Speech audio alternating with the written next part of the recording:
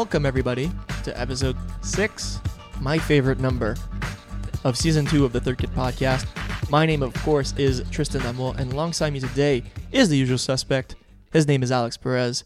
How you doing, man? I'm good, and we're having a bit of like Chemex coffee today. Yeah, coffee of choice today is a Chemex coffee, which I haven't done in a while.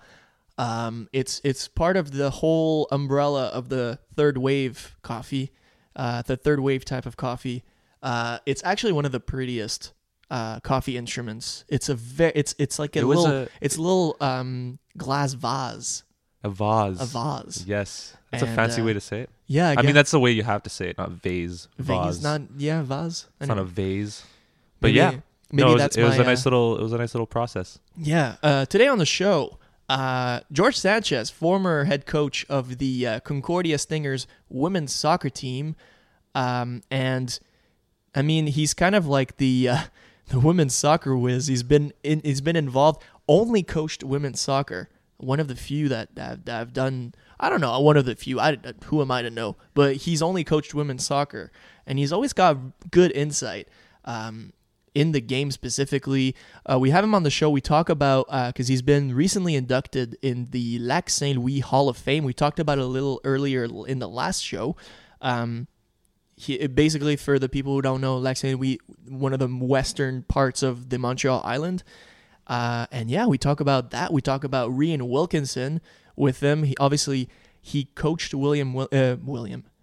Rian Wilkinson. And we talk a little bit about his because he retired obviously from the Concordia Stingers in U Sports, and how he's been dealing with retirement. If there's any remnants of interest for coaching. Yeah. So that's coming up, and also we have a whole second segment with all of the topics. We talk a little bit about transfer rumors. We talk a little bit about the Montreal Impact. We talk a little bit about Europe. We talk a little bit about, and we bring back something that we've been doing in season 1, and we're bringing it back on episode 6. We're gonna call it the Third Kit Honorable Mentions. We used to call it the Lad of the Week, but we didn't really like the word lad anymore. So we're calling it Honorable Mentions, like a little star in your notebook when you were in elementary school. So all of that will be in the second segment. But first, we need to go back to a friend of the show from our old podcast, the Pressbox Hat-Trick. We had him on the show, I think, 5 or 6 times.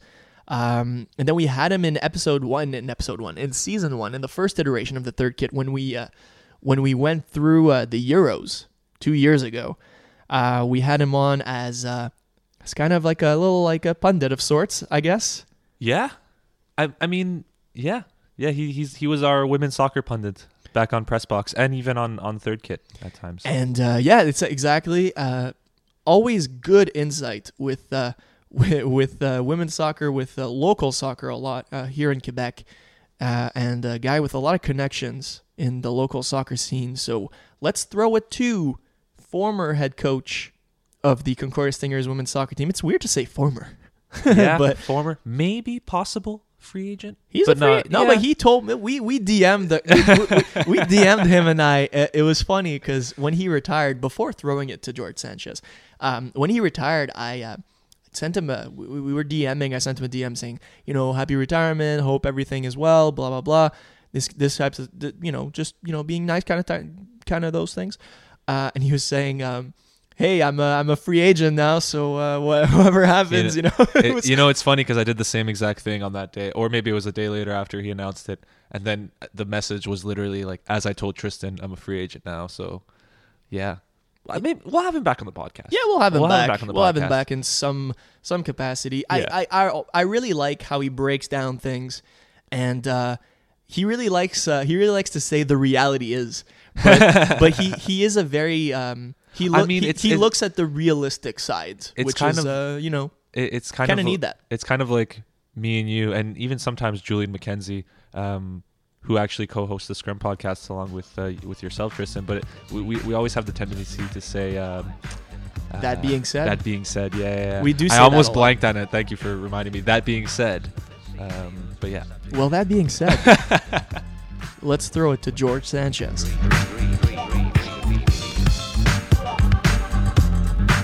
And welcome back to the Third Kit Podcast, episode 6 with Alex and Tristan. And we have on the line, it's been a while that we didn't talk to him.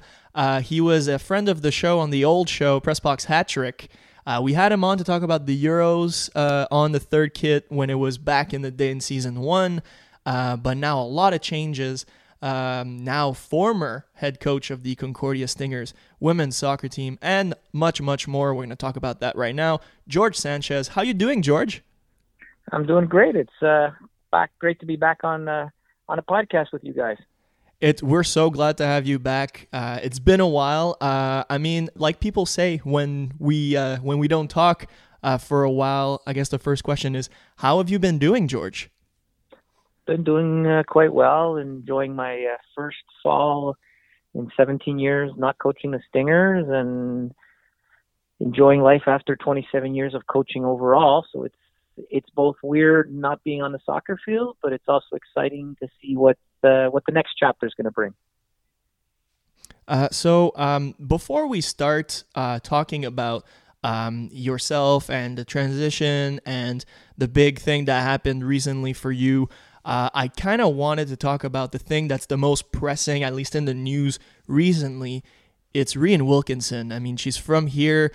She was for a long time one of the only Montrealers on the Canadian national team, and now two big things happened to her very recently. One, she is in Uruguay. She got the job for the Canadian U17 national team, and then she got hired as the head coach of the Vancouver Whitecaps Rex program.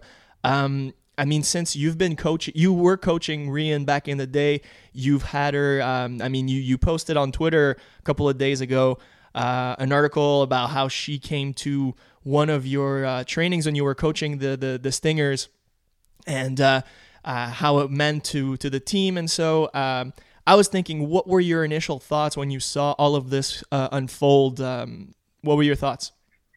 I'm very happy for her. I'm very proud of her. Obviously, you know, when you meet someone at 14, 15 years old, and you sort of get to follow them from that point through their playing career, you know, they with the Quebec teams, with the university, with the national program, having brought her to speak to the team not long after what was her final competition, the Rio Olympics in 2016. It's really great to see her giving back. I think she's the prototypical type of person that we need to give back. Hard worker, you know, worked for everything she earned as a national team player, a role model, giving back to women's soccer, someone that the players, maybe the other players have seen her play when they were young girls. It's not like they can call her on anything, because she's been there and done that. So I think it's fantastic news. I know we were just talking about her off air a little bit when we spoke to her in 2016. She wasn't sure if coaching was really what she wanted to do. I think this pretty much confirms it is. I think she seems to be working in that direction. I mean, she's had brief stints where in 2014 she shadowed the under-20s as an assistant coach during the World Cup. She worked with John Herdman post-retirement a little bit, but you've seen her get a bigger and bigger role. And with Bev Priestman going back to England, I think it was just a matter of time before she got one of the youth programs. Did you expect the progression, at least to a head coaching position? I know you kind of always start with the younger squads, but did you expect her to get to a head coaching position within the national team as early as it is? I mean, she's already doing a head coaching position. If I'm really honest, I said it many times, it's no secret. Of all the different players I coached through the years with the club level and at the provincial level, I wouldn't have imagined her to be someone who would make the national team, let alone have the longevity she had, let alone win 2 bronze medals, let alone play 170 times for Canada. So I stopped being surprised when it comes to Rhian Wilkinson. I mean, I think her biggest strength is her determination and her perseverance. And John Herdman, in an interview, 3.5, 4 years ago, said, I can see her one day becoming the head coach. I think he believed it more than she did at the time. I think she's always been known, as she became an older player with the group, she was sort of known as a team conscience. She was the one who kept John Herdman on his toes, who called him on stuff, who relayed information. Even though she wasn't the captain of the team per se, She was always sort of the person behind the person. And I think it's timing. Sometimes she's in the right place at the right time. If the previous incumbent coach didn't return to England, maybe the job doesn't open up for her. But she was there. She had worked with some of these younger players, and I think it's great. I mean, it's your first gig as a head coach being at the World Cup is pretty cool. And, you just mentioned it, being that you've known Rian since she was just a teenager and having, kept in touch with her for all these years, I guess. Before she got into coaching, I guess, have you kept in touch with her in regards to that? Has there been any advice from you to her? Not really. I mean, we message every so often, but it's mostly myself giving her congratulations. I think she's very well surrounded. Her father was very involved with Rugby Canada.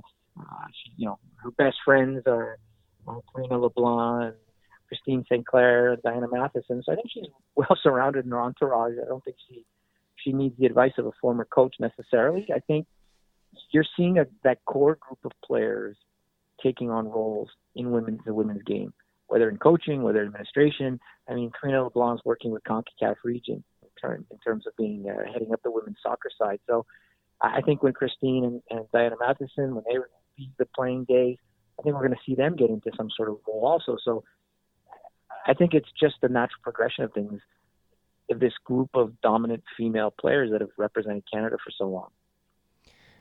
If I can go and talk about the U17 team proper, I'm gonna date the show. We're recording, and the Canadian team has only played 2 of the games in their group stage. By the time this comes up, probably the team will have played 3 games. I guess it'll depend on how fast I edit all of this. But you've seen both the games. I know it's always kind of treacherous and kind of mean to critique a team with only teens that are younger than 17 years old. But what were your impressions on the U17 Canadian team as of yet? I'd say the simplest thing, there was definitely progression from first game to the second game. I thought they were in some ways dominant in the first game, but were missing a little bit of finish, missing a little bit of that little extra something in the last third. There was a lot of sloppy mistakes, which I could probably chalk up to nerves. You look at their center back. I think the name escapes me, but they have one of the center backs is 15 years old, and the composure with which she plays the ball, and I think it's a sign of where women's soccer has come to. 25, 30 years ago, the teams that did well in the women's game were the ones who were physically dominant. There's no technical or tactical part of the game. It was just, being stronger, faster, bigger. Now you're seeing the ease with which they play the ball around, the ability to hit balls over distance, how much ground they cover. I find it quite impressive. I mean, they're 17 years old or younger in some cases, and to see some of the things they're executing on the soccer field is pretty impressive. As someone who's coached at that age group, granted not at the national level, but seeing the things they can do with the ball, seeing their composure in tough moments, seeing some of the things that the decision making, it's pretty impressive. And it's funny how quick things change. During the game on Saturday, their second game, people were talking about, what do you do the third game? Are you happy to be qualified for the quarterfinals and rest certain players, or do you go out and try and beat Spain to win the group? Well, Spain went out and laid a kind of a stinker against Colombia, and Canada now want to find themselves in first place. They only need a tie. Knowing that they're playing against what I think is potentially the toughest group when they cross over in the next round, they may want to control their destiny. They may want to go out and try and beat Spain. And let's be honest, Spain on the women's side has progressed enormously in the last 5 or 6 years. The U17 team is ranked 4th in the world at the age group. So they're going up against a top quality team, and I think it's a good measure. And knowing Rian as I do, the best want to beat the best. I don't see Rian sort of trying to manage the result that, the plan the second round. I see her going out to win and doing what's best. And it makes for a great game tomorrow. There's obviously the topic of, we can't talk about the U17s without talking about Jordan Haitema. She's obviously a superstar in the making, and, she's the phenom from Chilliwack, BC. But I was watching the game, the first game, the Colombia game on RDS actually, the French version of TSN for our listeners in the western parts of Canada or in the English Canada. But I was kind of surprised to see, at least in the first half analysis, the amount of criticism that the people on the panel on RDS were giving towards Jordyn Huitema, mainly, I guess, because she was on the senior team, she was on the U20 team, now she's on the U17 team, and she has all of that experience, but she's still a very young player. Do you think it's a bit unfair to like give all of that pressure on Jordyn Huitema, even though she is the flat out star of that team? It's all about perspective. Different roles bring out different characteristics in people. It's one thing to be a young, up-and-coming 16, 17-year-old surrounded by vets where there's no expectation of you.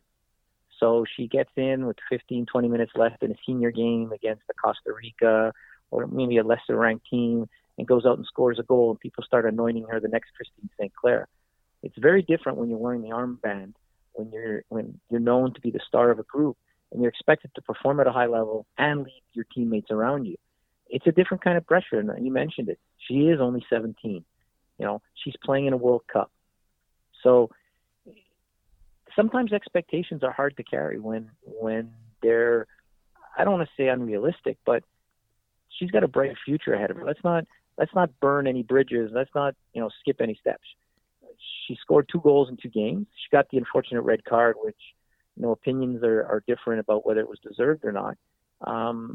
But I think at that level, when Rian mentioned it, it's a learning experience for these athletes. And in her case, it's about learning to be the best. It's learning how to play with that pressure. We've seen Christine St. Clair step on the world stage pretty much at the same age that Jordyn did, and she stood out from day one. But she was surrounded by other strong character players. So I think that's, Christine St. Clair was never expected to be the captain of a U17 team at 17 because those youth programs weren't as developed back then.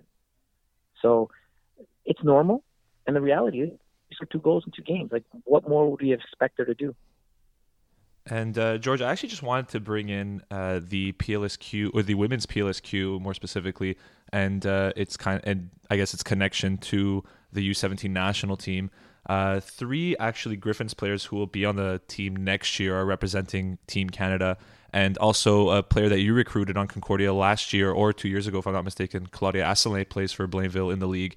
I guess how significant has the women's PLSQ been in the last year in regards to the national team? I don't know. I think it's a banner league. I don't think you've expanded the quality of the field yet. I don't think you've made the pie any bigger in terms of the talent pool in Quebec, because the reality is all you basically did is take the better LSEQ players and a couple of youth players and train them in a senior league. So they got a little more exposure. They maybe got a little more structure, but you didn't improve the talent. If the player was good playing Ligue at U17, she's going to be good playing PLSEQ senior with better players. I think it's a good experiment. I think we have to see what's going to happen over the next 2 or 3 years. Hopefully, I believe Fabros is putting a women's team in next year. I think Pierrefonds has applied to have a team by 2020. If the league gets a little stronger and maybe crosses over against League One, and the older players stay, then I think it could get interesting. But I don't think the PLSQ itself has made these players ready for the national program. I think it's all the years of training, whether it's with the national center, with the provincial teams, with their clubs, that have gotten to this point. Because after all, they still are 17. It's interesting you mentioned League One Ontario, and one of the biggest news from last week was that League One Ontario was purchased by the Canadian Premier League. So at first everybody was talking about the men's side, but there's also the women's side to the PLSQ, to League One Ontario that went from the Ontario Soccer Association to a private league operating. And I was wondering what were everybody was kind of reacting to that news, at least in Canada. I'm wondering, both on the men's and women's side, how did you react to that news? It's too early to tell. I think you almost have to try and find out what are the motivations for the Can Premier League for buying. Is it to create a feeder system where they're going to be pulling players? Is it you creating a promotion relegation, or are you creating a feeder system of farm teams? Or but it's an entity that was a Canada-wide league, owns a league in one province. Why League One versus the BC Premier League, or the the Maritimes have a fairly important Premier League. So is it to control the development? Is it to use it as an outlet for players who maybe aren't quite good enough to play on the Premier League teams, and then you can send them down? It'll be interesting to see how it develops. I think they bought the women's and the men's side because it was an entity that went as one. Is it going to help the women's side? The reality is there's still not going to be an outlet for the better players of League One or PLCQ to play at a national team or pro league in Canada for the foreseeable future. So I don't think it's going to benefit the women's side that much. It could benefit the men's side. I'm more excited about the fact that the CanPL decided to do a draft with youth sport players. I think that for me was a more important news in terms of soccer development in Canada. It's interesting because we were talking about this last week, and for the listeners, we break down all of the news that happened in the CanPL. So if you want to check that out, please go and it's one episode back. But we were talking about how because I referred to the very first statement that the owner of Forge FC in Hamilton, who owns the Tiger Cats, he was one of the first. I guess the first cities that were like committing to the Canadian Premier League, and in like the second line or the third line of his statement, he was saying that he's not stopping to just having a men's pro team. He also wants a women's team as well. He doesn't know up until when, but that in the future they want to have that. So I'm kind of wondering, like, do you kind of foresee the press play at the professional level within the country? There's been an attempt to have a professional domestic league in Canada on the men's side. There hasn't really been one on the women's side. The problem historically has always been that Canada is an east-west country. Travel is very, very tough. If you have a team based in Vancouver and you're going to play out in Halifax, the travel costs are going to be enormous. If you're not generating revenues, are you setting up your league to be a loss leader and basically accept that you're going to lose money year after year? And if you're losing money on the men's side, where there's going to be some revenue, how much you're going to lose on the women's side? So it'd be great if he does it. I think, I still think the easiest solution would be for our 3 MLS teams to, or at least one of them, to get a franchise in the NWSL if you want to have a pro league or a pro team for women's players. But I think anything that enhances the game on the men's side and the women's side is a positive. That being said, the fact that we have this Premier League and we don't have a franchise in Quebec, for me, it's putting our province a step behind everybody else. George, I'm just going to actually quickly switch subjects. We brought up U Sports and university soccer, something that you were heavily involved in for the last 16 to 17 years. I just want to bring up, obviously you mentioned at the beginning of the show, you're kind of getting used to not being a coach anymore, I guess. How has, this fall been in having been retired and not coaching for the first time in over almost a decade, I think? I wanted to see. I only attended one game during the fall season of the Stingers. I actually went to the U Sport Nationals in Ottawa, partly to watch the top level, but also to catch up with peers and friends from other universities across Canada that I was in the habit of getting together with at U Sport Nationals every year. But I really wanted to take a step back. You can't say I'm retiring and walking away from the game if you're going to every game every week. I had to get used to being completely uninvolved. I have to say, I can't say I've missed it. I can't say that I wish I was still coaching. I mean, there's things about it that you miss and there's things about it that you don't, like anything else when you turn the page. I think it's going to take a little longer for me to really understand and feel the full impact of not being coaching because, as my wife said, our marriage has paralleled my coaching career. We've been married for 27 years, and I was coaching pretty much full time, even though it was a part-time role, for 27 years. So it's the first time in almost 3 decades that I'm not involved in soccer at any level. So it's been interesting. I mean, it is a void that you have to fill with something else, and I've been able to, luckily. But, if we have the same discussion next year, my answer might be a little different, because maybe I'll either be bored by not coaching, or I'll be confirmed that I don't want to coach again. I mean, I never say never, but I don't see myself coming in a fairly high active role in coaching. I still like to talk about the sport. I still like to help young coaches. I don't see myself taking on a heavy coaching role anytime soon. And prior to leaving the Stingers, I guess, what was that decision process like, I guess, over the summertime, and along with the, discussion with the now athletics director, Darcy Ryan? It was, without getting into too much detail, it was something that over the last couple of years I had sort of started to think about what was next. I mean, when I started in 2002 at Concordia, I saw it as something I would do for 5 years. So I already exceeded that, far exceeded that initial plan. So when we started getting into year 14, 15, 16, I already sort of started seeing the end approaching.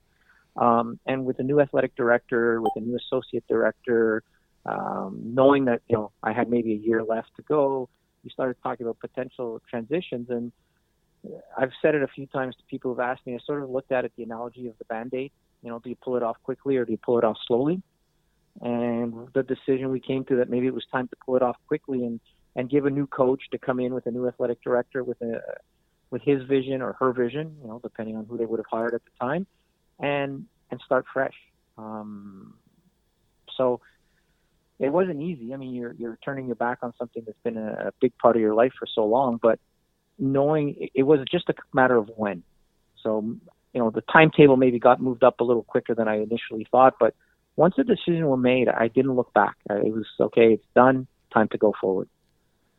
And you mentioned, you had just mentioned previously, whoever the new coach is that would come in for the team. And, obviously before the season started, there was the decision made about making Greg Sutton the master coach, so being the both men's coach and women's coach. Was that a decision process that you were involved in? Nope.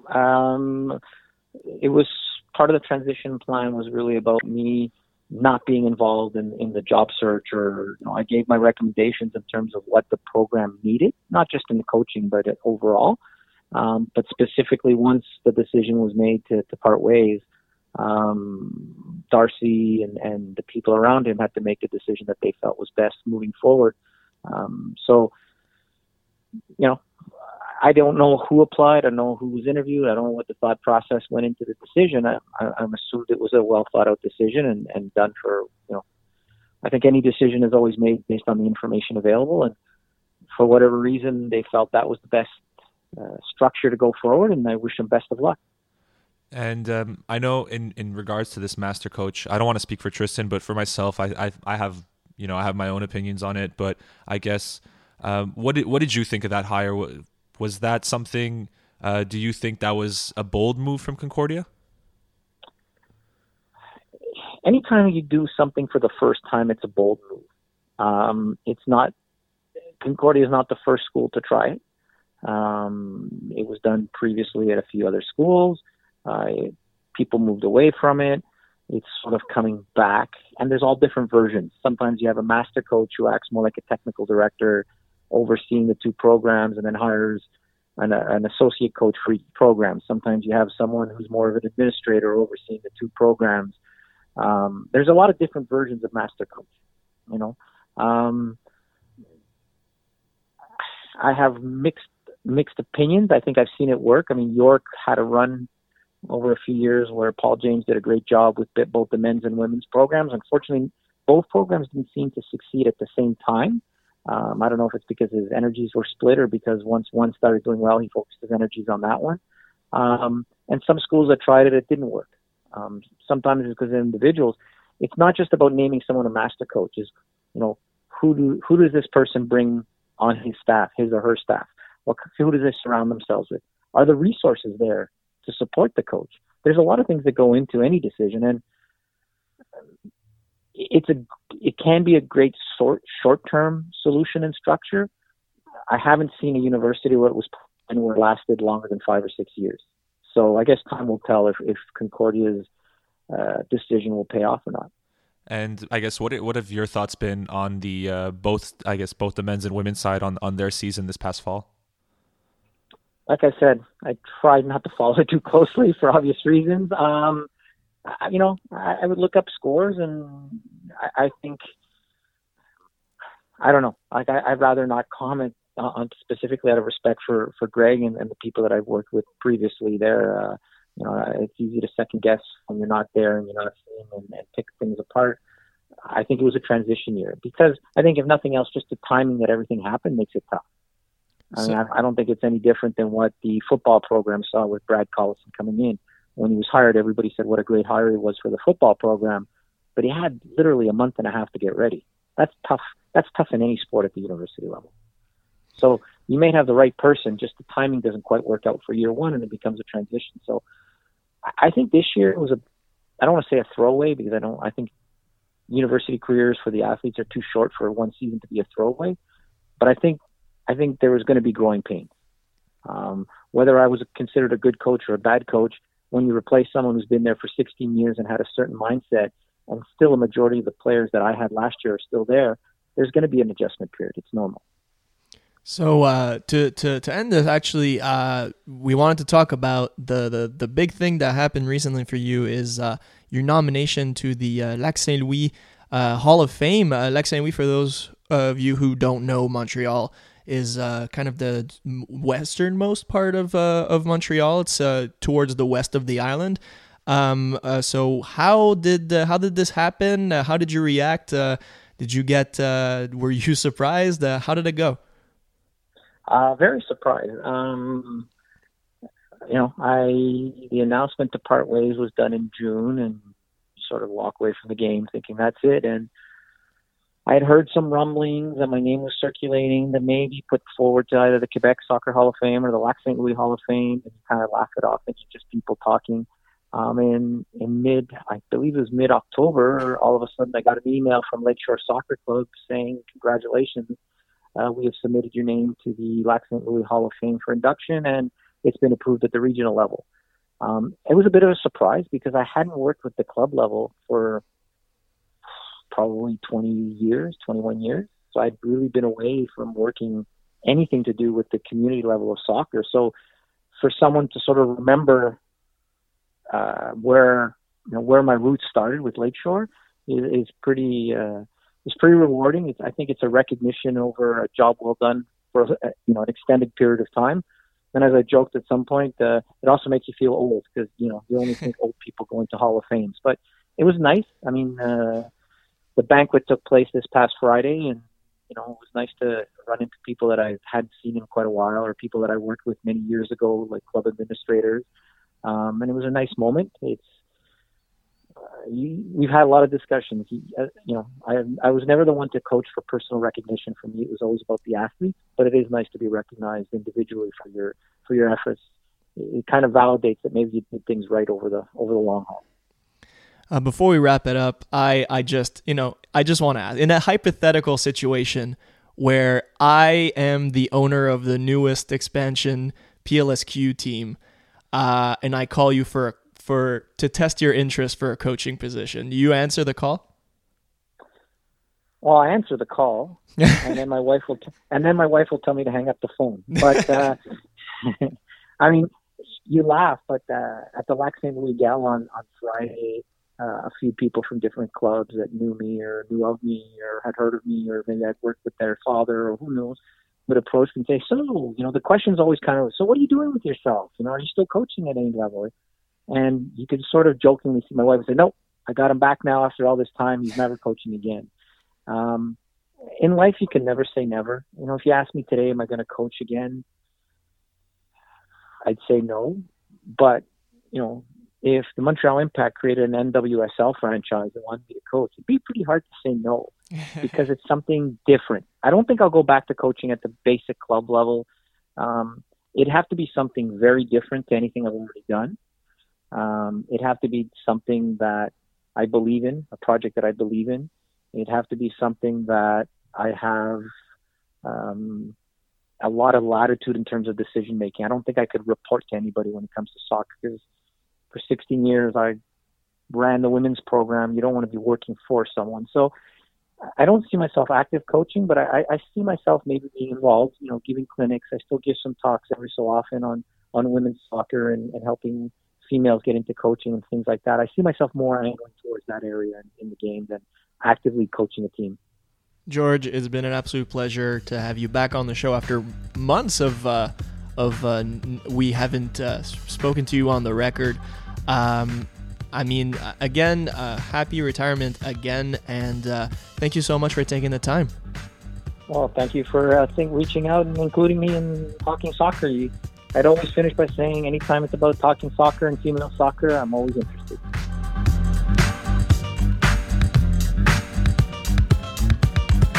And we're back here on episode 6 of the Third Kid Podcast. Tristan, Alex, I'm sorry for the little beeps. I don't know if you're listening on your phone. Maybe you checked your phone. I forgot to put the do not disturb thing on my phone, so I apologize for that. Those were the little beeps. You're a very popular person, Tristan. Oh, come on. I try. But good interview. Yeah, good interview. Yeah. What I like about Sanchez is that, sometimes, when you get those interviews and, you ask the questions and then the answers are the basic answers to the questions. You know what I mean? He doesn't just say the basic cassette answer. I like that he fleshes things out and he puts in as much detail as possible. And it happens sometimes where it's like, you think he's done, you go to ask another question, and he kind of continues on, which is great. But always good to talk soccer with Sanchez. Yeah, and I don't know, like I've been telling you that off air. That last question, I don't know, I've been playing a lot of Football Manager recently, and it's been like trotting in my mind. I don't have the money, but if we want to make a Third Kit PLSQ side, I don't know. I've been like, one of my dreams in life is to own a soccer team. More specifically a women's soccer team, because I think they're not as much around, and it's a fact they're not as much around here. But it would be just so cool to own a team. But it's fun. It's funny that you mentioned that question to him, the last one about maybe getting back into the game, because I was really hesitant on asking it, because it seemed that he was so adamant throughout the podcast that he does not want to be back into it yet, at least. But you never know in passing. I'd be curious to see what he said maybe a year from now his answer will be different. But yeah, I'd be curious maybe 12 months from now, what his thoughts are on returning. Maybe not necessarily to coaching, but maybe something in a different role, maybe a technical director role. But yeah, no, I'm very curious to what the next year brings for George Sanchez. Yeah, I'm really interested to that as well. But let's start with our second segment, which is pretty much going to be me throwing you topics and us kind of reacting. Do you mind if I throw you a topic right before? Okay, go. Because it actually has to do with the segment we did with Sanchez, and it's something I kind of want to talk about on the podcast, because we talk about it a lot off the podcast, but I think it needs to be on the record. We do mention the master coach. First season for the Concordia Stingers soccer program, where they had Greg Sutton, who is a former Impact goalkeeper, as well as Toronto FC and New York Red Bulls as well. So a very known soccer figure in Montreal. So this was his first season coaching both the men and women's side, where he was previously just the men's coach. What's your thoughts on the master coach? What do you think, Tristan? And then I'll get into it a bit. Well, first off, I'll mention that I do not. Well, I wasn't working at The Link this year. The Link magazine, The Link online newspaper. This is usually where you find the news about, and I'll give a shout out to Elias Grigoriadis. Yes. Or Elias. Yeah. Elias actually is. Elias, Ilya, however you want to say it. It's funny because I was actually talking about it with him, and he was saying Elias was kind of like the name. But I tend to ask people. Anyways, shout out to him. If you're listening, you're doing a great job. And this is kind of where I kind of got my news on in terms of I wasn't there on the forefront, so I can't form like a thorough opinion of like what I've seen because I've only kind of just read what was been going down. Now, if you ask me, do you like it? I don't like it. I don't think that a single person can take all of the responsibilities.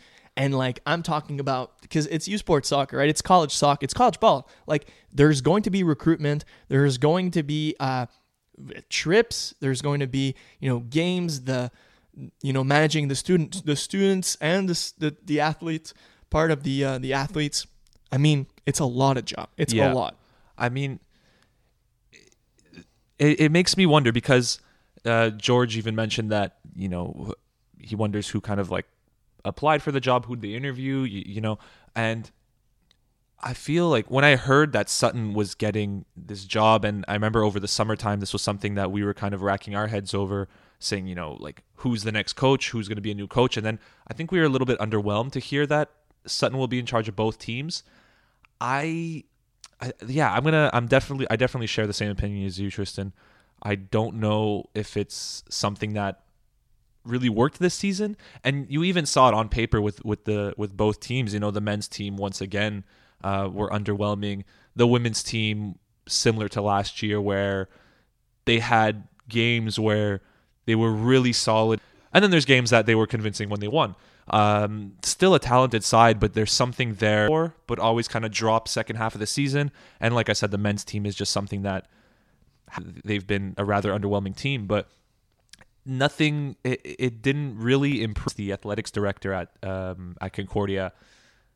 It just didn't really. I don't know. I while you were talking, I was doing a tiny bit of research because I want to get, and it's something that we were talking about a lot off air, of like who could have been the head coach if you were going to hire in-house, because this feels like an in-house, let's save some money, at least in my mind. And we never really got a full word in terms of why did Greg Sutton get that master coach license on him? Why did he get that tab? It wasn't like he was doing very, very well with the men's team to say like, okay, he has a lot of success, so let's give him. But in my mind, when we were asking like, okay, well, in-house, George Sanchez brought in last national, former Canadian youth international, has played for Université de Sherbrooke. It was kind of like bringing her. She was an assistant coach. And in my mind, I was like, well, why not Andréane Gagné? Why not her? She could, bringing more women in positions of power, at least in the sporting side, in soccer. To me, that was kind of like not necessarily a home run, but, bringing in someone that can learn throughout, because I think we both agree that right now the women's soccer program is always like it's looking to develop. And so having a coach that can develop under that team, like they kind of mutually help each other. And now I'm looking at the head coach, the coaches page, the staff page for women's soccer, and she's not even there.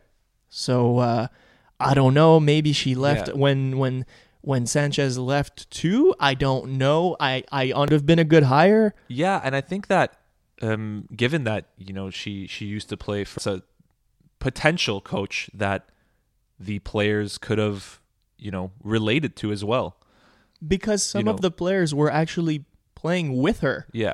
In the LSEQ, which Sanchez was talking about, LSEQ, the Ligue Soccer Elite du Québec, which used to be the highest level of, I guess, amateur soccer. It was or like youth soccer. It was like the AAA league or the AA league that a lot of that the teams would play in. That's below PLSQ essentially. Yeah. So I don't know. I still think, like you said, it's probably we might see a new head coach in the next 2 to 5 years. Yeah. I don't think it's a long-term thing, and I don't know. I'm not a fan of that. I'll be honest. And I'm not a fan of that either. It puts a lot on Sutton's plate, and I guess and props to him for handling two whole squads for a whole season, but it did not really make a difference, because if you look over the past years with the men's and women's side, having him as master coach didn't really make much of a difference in my opinion. But it looks as though that the women's team is still something that is, like I said before, they're there, but there's still that something missing. And it looked like they had two players who had 5 goals each, with Sarah Humes, who's been a stellar player for the Concordia Stingers for the last 2 or 3 seasons now, and Claudia Asselin, who had a breakout year actually with the Stingers. She was listed as a defender at first, but I think she seems to be not much of an issue. Maybe it's something on the defensive side. Maybe there's something else that's lacking to change on that team. So if they are going to make a new hire, does Sutton stick with the team? Is just not. There's just something there that's not pushing forward, and it's just the same thing every season, where it's, we got a good squad, we want to make the playoffs, but I don't know. There's no end product. I've heard that. I've heard through the grapevines that at least on the women's side, there's going to be heavy recruitment. A lot of players are going to be coming in, at least in the next 1 to 2 years on the short term. So is that going to occupy a lot of Greg Sutton and the recruitment team, at least led by Greg Sutton?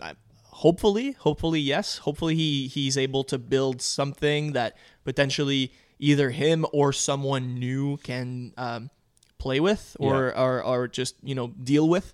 But at least for now, a lot of question marks. But I think it was a good experiment, maybe. But I guess we'll see what the next few months bring. That being said, what else do we have on the docket? So on the docket, let's transition into men's soccer, and I do want to talk a bit about MLS for a short amount of time. A big news coming out of Montreal.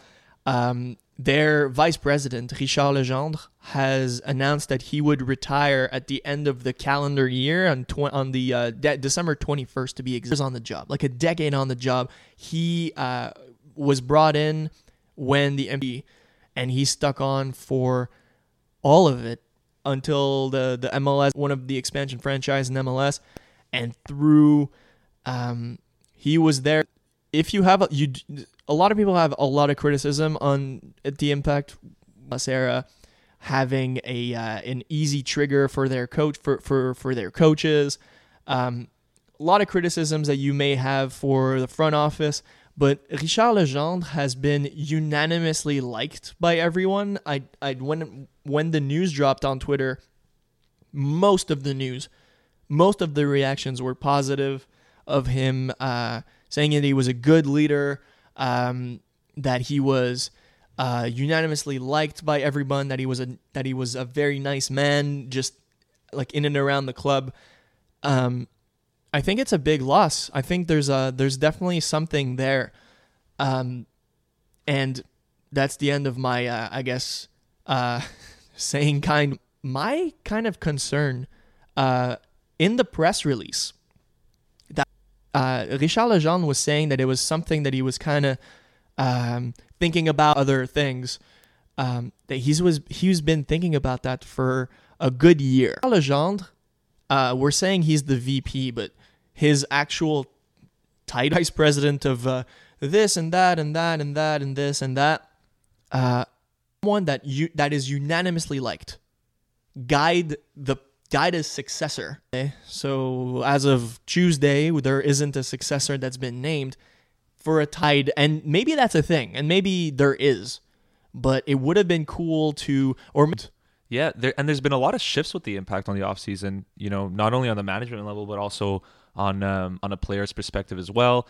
There's been in the front office. Adam Braz. Adam Braz is now gone. Will be gone. He was replaced by, like, his name is a bit complicated. His first name is Vasily, but his last name there, Perez. It would be great, but 29 years old, and he is He's a numbers guy, which you want to... Yeah, so it's Vasily Kramanzidis.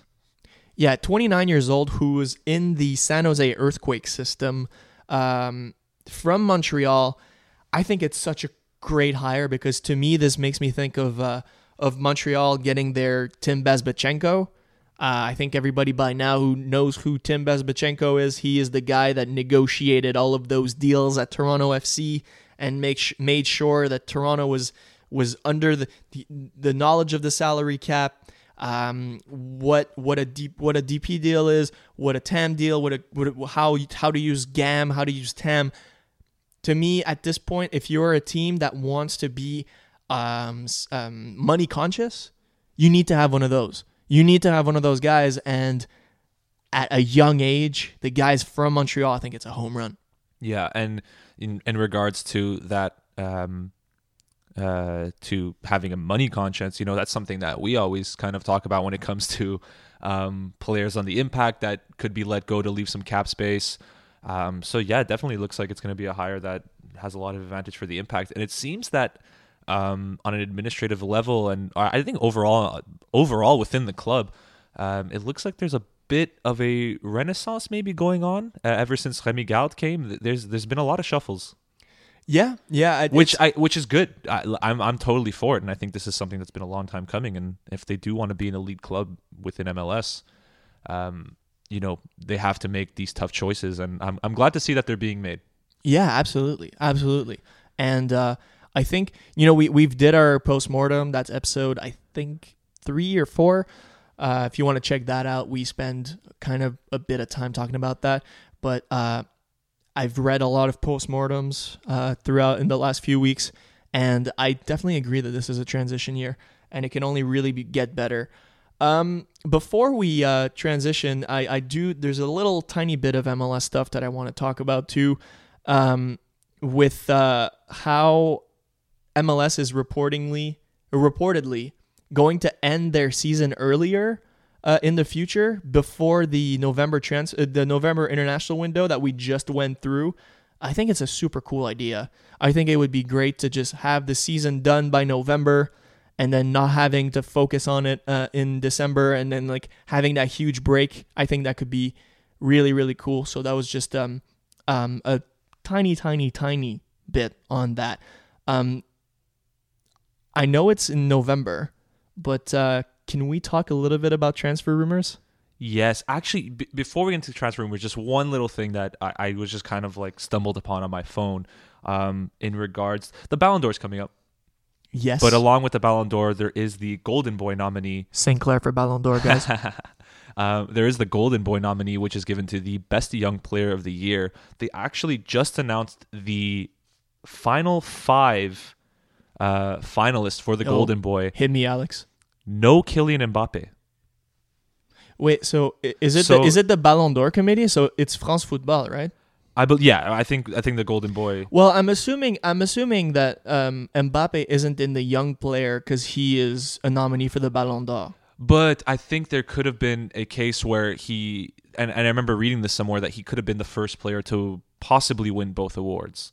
Because he still is in that age group. So it's a little bit surprising. I think in my mind, he is the Golden Boy of the Year. He could have done it 2 years in a row. Okay, so in that field. But the top 5 is pretty impressive. I do have my own prediction on who's going to win it. I'll tell you my Trent Alexander-Arnold, right back on Liverpool FC in the Premier League. Justin Kluivert from Roma, Matthias de Ligt from Ajax, and Vinicius Jr. It's been a league that's been slowly coming back up. So which I'm assuming is your pick. Yeah. And Kluivert. Is that he was at the World Cup. Yeah. Played at the World Cup.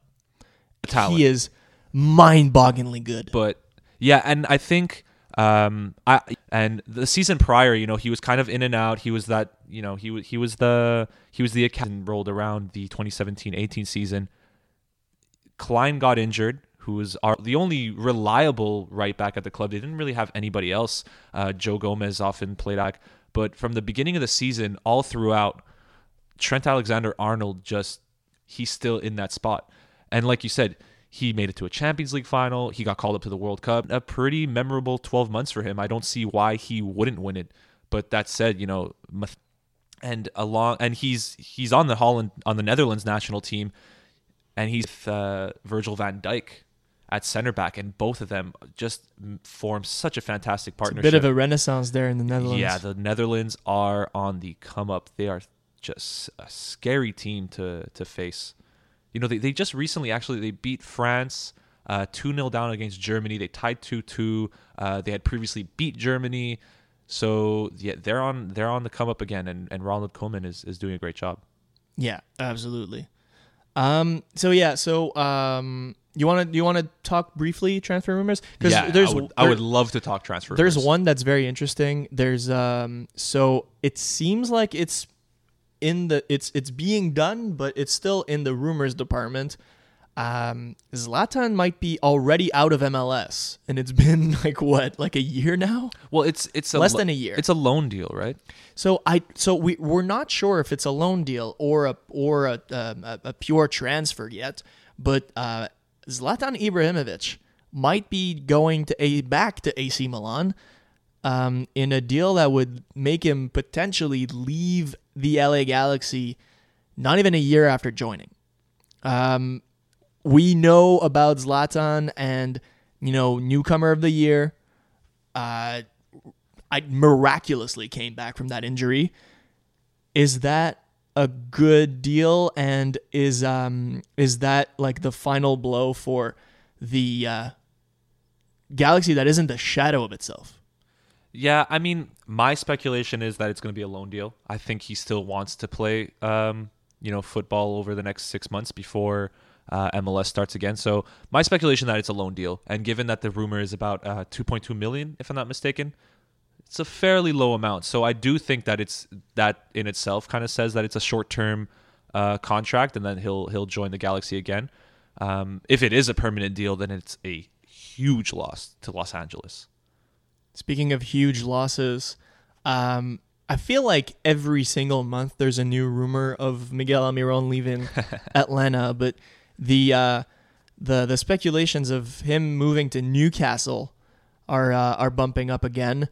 Now Tata Martino is essentially leaving Atlanta for most possibly Mexico, which huge thing for Mexico. Is it finally the goodbye, the swan song for Miguel Almiron? And is, in your mind, you're the Premier League guy, is Newcastle the place for Almiron? Under Rafa, I think it'll be cool to see. Rafa always, he's always had a good eye on pretty decent players, and I think bringing in someone from MLS to the Premier League, it's a bold move, but at the same time, Almiron has shown his quality. I think it's a good move, but Newcastle itself has been kind of a failing project for a few years now, and if they don't get relegated this year, they'll probably get relegated next year. They'll come back up and then survive relegation, and then so on and so forth. It seems like every second or third year the team is always they're always bombing and then coming back up, and I feel like they've always been a Prem team that had the potential to be, amongst that top 6 or possibly top 7, but they've never really shown it, and it kind of makes me wonder if, Rafa should even still be there. And not saying that he should get fired. I think that, he should look for a new challenge. Almiron going, it'd be cool to see. It'd be cool to see how he fares against, in one of the top leagues in the world. And in the end, if he doesn't make an impact, he struggles a bit. In the end, it's still a learning curve, and he'll still come back as probably a better player than what he is already now. So it'll be an advantage to him. Is this deal for a loan deal, or is this for a permanent deal though? No, permanent. Oh, for a permanent deal. So those are the rumors. If it's for a permanent deal, if I'm Miguel Almiron, I'm staying in Atlanta.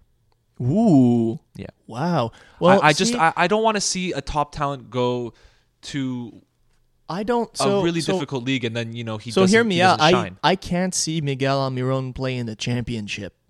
I don't think that's I don't think that's a league for his style. It would be a step down for him. I would see him in Italy or in Spain. Yeah. I think in those they're more technical leagues. I mean, Newcastle has always been pretty good with Spanish players of Latino descent. That have been pretty good. I mean, Jonas comes to mind. So I could see why, but yeah, I don't. I mean, and to talk about Rafa, the Celtic fan in me says, hey, why don't you take the road a little north and go to Glasgow? Or if he really wants to coach Almiron, Atlanta. Does Atlanta want to tap him up? I think that's the next step in Rafa's career. He's ever since leaving Liverpool, back in I would totally see him in Atlanta. 2011, when he had left, and then Roy Hodgson for some reason was hired. His post-Liverpool career hasn't been the best. He went to Inter, and it was and that was a transfer that was kind of hyped up, because he was a top coach at that time. In 2005, he had won the Champions League. He had been to another final in 2007. All he was missing was that Prem title, but they were runners-up, I think, once or twice. He had a pretty good CV. Got fired from Inter, interim coach at Chelsea. They won the Europa League, but ultimately, didn't get hired on a permanent basis. Now he's at Newcastle. He brought them up from the Championship. So it's kind of been a career that's been, going on a downward spiral. People have kind of forgotten about Rafa and how good of a technician he can be as a coach. He has a very good technical mind. There was his Valencia team was one of the best at that point when he was coaching it. I think the next step, and if he wants to, I guess not necessarily revive his career, but if he wants another challenge away from the Premier League, away from Europe, I actually think MLS can make sense for him. He's a top, and Tata Martino, did the same thing. He was at Barcelona, might have not worked out for him, coached Argentina, and then went to MLS, and look at that impression that he made. And what a project. And Atlanta huge is. project. He's when he leaves, 10 years from now, we'll be talking about how much of a legend Tata Martino is for bringing that team up the way he did. I mentioned this a lot, but whenever we talk about Atlanta, it always surprises me to see an expansion team in its second year now, and there's a possibility of them being in an MLS Cup final. Insane. And I think Rafa has a similar style to Tata, and I think I that's a hire that would make sense, but ultimately Atlanta will have to dish out the cash for him. But I think it's a move that would definitely be a positive for them. And another rumor that I kept for the end because I feel like you're gonna like that. It's coming out of left field, but I feel like you're gonna enjoy the name that I'm gonna drop. So Jonathan Osorio, the Toronto FC midfielder, he was the CONCACAF Champions League Golden Boot, and one of the highest paid Canadians in the world. From John Molinaro of Sportsnet, actually earlier on Tuesday, was dropped that article saying that Independiente Medellin, a club in Colombia, one of the top teams in Colombia that qualified for the Copa Libertadores, the South American Champions League, apparently is looking at a loan deal for the entire season in 2019 for Jonathan Osorio. And the reason why I was saying that you're going to like that rumor, would you like to know who is the head coach of Independiente Medellin? Who is it? Octavio Zambrano. Oh, no way. So that's what he's up to now. There you go. So Octavio Zambrano, by the way, was the guy that kind of revived Jonathan Osorio's international career, at least on the Canadian national team level, because Benito Floro didn't play him at all. And Octavio Zambrano brought him back into the system, and he is looking to ask Toronto FC to loan him for Copa Libertadores because he doesn't think that his team is strong enough. Now, I know it's left field, but how amazing would it be to see Octavio Zambrano and Jonathan Osorio back together? I mean, it's it's still really cool that he's taking an interest in Canadian talent overall, right? That was something that he was really adamant on. Well, I mean, obviously that's something you have to be really adamant on when you were the coach of the national team, but he was really adamant on kind of looking everywhere and looking at the young talent, and he really cared. He seemed like he genuinely cared about the national team at that point before he had to leave. And it's good to see that he's keeping tabs and close ties with players that he's already coached. I think that'd be really cool, and it'd be cool to see Canadian talent continue to kind of step out of their comfort zone and, move abroad. So I guess overall, no, that's really interesting, and I think for Jonathan Osorio to link up with Zambrano again would be a nice sight. Yeah, exactly, and that's only why I want to bring that rumor back up because of Octavio Zambrano. We haven't talked about him for a little while. He coached the national team for less than a year, and it was quite the thing. He brought interest back for the Canadian national team, except for the diehards, obviously. Yeah, but no, you're absolutely right. He did bring an interest back to the Canadian national team, and even at the last Gold Cup in which he coached, they were really impressive in the way that they were playing. They were playing a really free-flowing style of soccer, and I remember watching it with a few friends. We were watching, unfortunately we had to tune into the Canada-Jamaica game that they lost, but they were so good in that game. It's unfortunate they lost that game because, they could have actually, they could have won it had they finished their chances. But overall, even when they were down, I think it ended 2-1 if not mistaken, they were still probably the better team. And that was because of the style that Zambrano brought. So he did coach a really impressive Canada team, and I think since then, they've kind of built that up, and they've been impressing ever since. Absolutely. I know you wanted to talk a little bit about the Nations League. We have a few minutes. It's going to be a long one. I mean, it feels like it always is a long one, but you wanted to talk about the Nations League. First off, do you even like the Nations League? They're glorified friendlies. Which is exactly what it's supposed to be. It's to bring an interest back to international soccer. That's not the World Cup, or that's not the European Championship, right?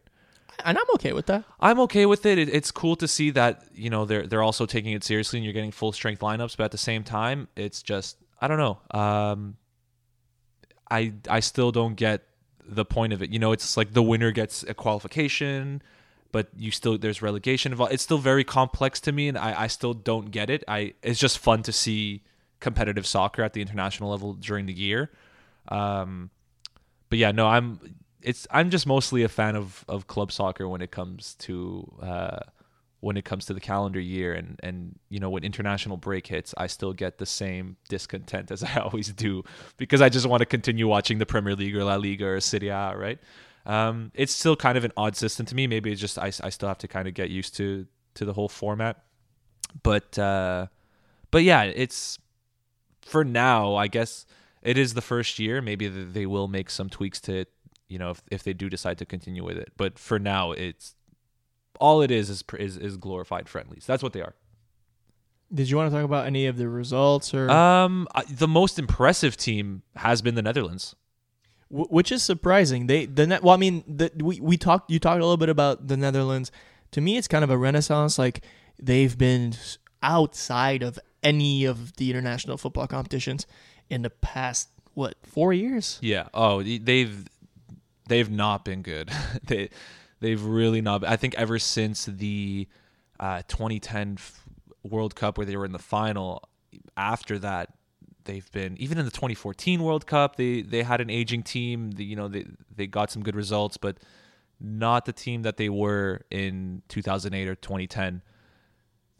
Yeah, they've been a team that's on the downward spiral, but now a lot of good young players. I mentioned Matthijs de Ligt. They even got Memphis Depay, who's been so talismanic for them in the past few games with the Netherlands. And, that move to Lyon really away helped. from Manchester United was one of the best moves that he could have made for his career. He's been one of the best forwards in the world, and he's scoring big goals against big national teams now.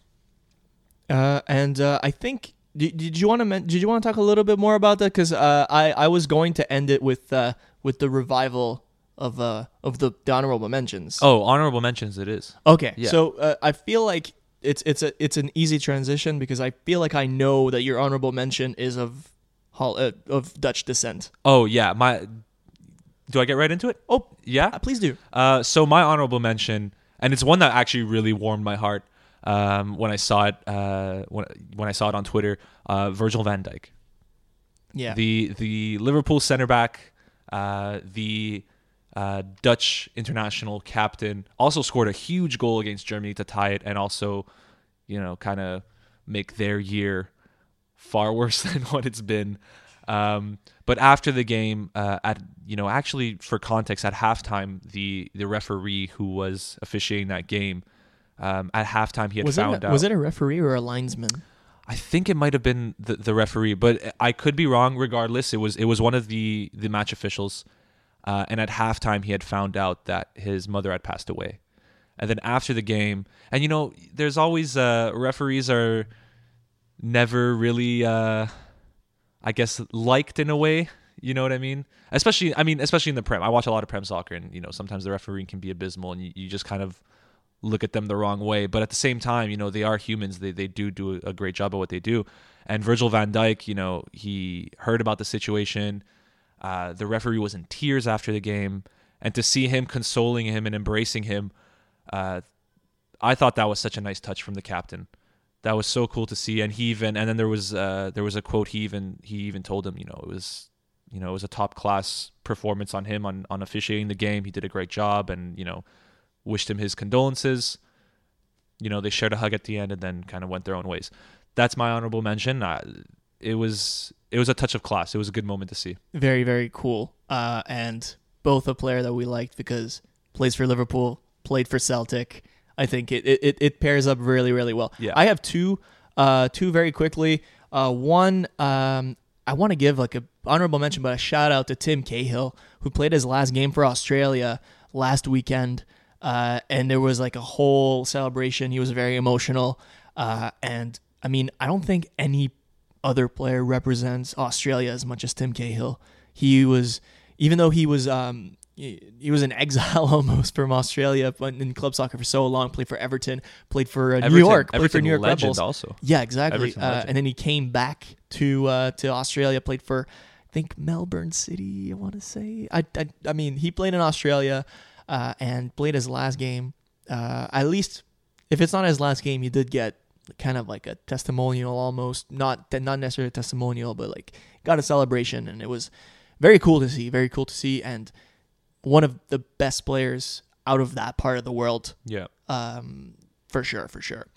And another one is more a local player, Olivier Océan, who is a striker from Brossard in Quebec. I think Brossard is the place. At least, if it's not, shout at me, and I'll apologize.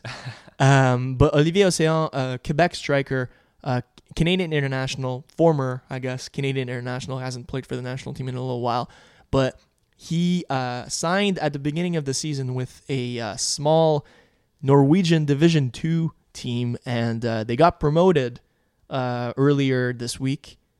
So really cool to see, and it kind of makes me think. I tweeted about this a few days ago, and I was like, when Patrice Bernier signed from I think it was Denmark to the Impact, we didn't really know, at least in Montreal, it wasn't as known like how good this guy was. And then when he retired as an absolute legend for the team. He was one of the most important player in the franchise, and it kind of made me think when I saw that, just what could have been with Olivier Océan. If he came back and was one of the most prominent strikers at a time where, Drogba wasn't there yet, De Vaio had just left, he could have been a very, very important piece for this team. And I think he could have been at, not necessarily the celebrity status, and I don't necessarily want to talk in those terms, but in terms of public image and, how this guy obviously speaks both languages, like, could have been a very important face for the franchise, as well as Patrice Bernier. It could have been the what could have been was very strong when I saw that news. I was like, damn, that could have been so cool. Yeah. And I mean, next year he's 37. And I'm like, what could a 37-year-old Olivier Océan bring to an Impact team? Which, it's probably not going to happen, most likely. But what could, Well, would you prefer a 37-year-old Océan or, he's not with the club anymore, or would you have preferred a Mancosu? You know what I mean? I think the silence speaks for itself. Yeah, for sure. Sorry to prolong it a bit more, but before we ended off, maybe a few shout outs. We always mention Pressbox Hat Trick. Shout out to them. Still going strong, almost at 150. We're almost at episode 150. Almost at 150. A podcast that Tristan and I used to co-host together, along with Julie McKenzie, Vince Morello, Safi Ahmad, Harrison Milo, Raha Jason. And now it's Dustin Kagan Fleming and Ireland Compton at the helm. So shout out to Elias, who's doing a great job with beat writing for the link on the Stingers soccer programs. Shout out to the Scrum, shout out to Julie McKenzie, and yeah. So go listen to all of those. The Pressbox Hat Trick is on the linknewspaper.ca, on SoundCloud, and it's also on iTunes and Google Play. The Scrum is on all of those as well. Yeah. If you don't know, it's a podcast about sports media, and we break down sports media.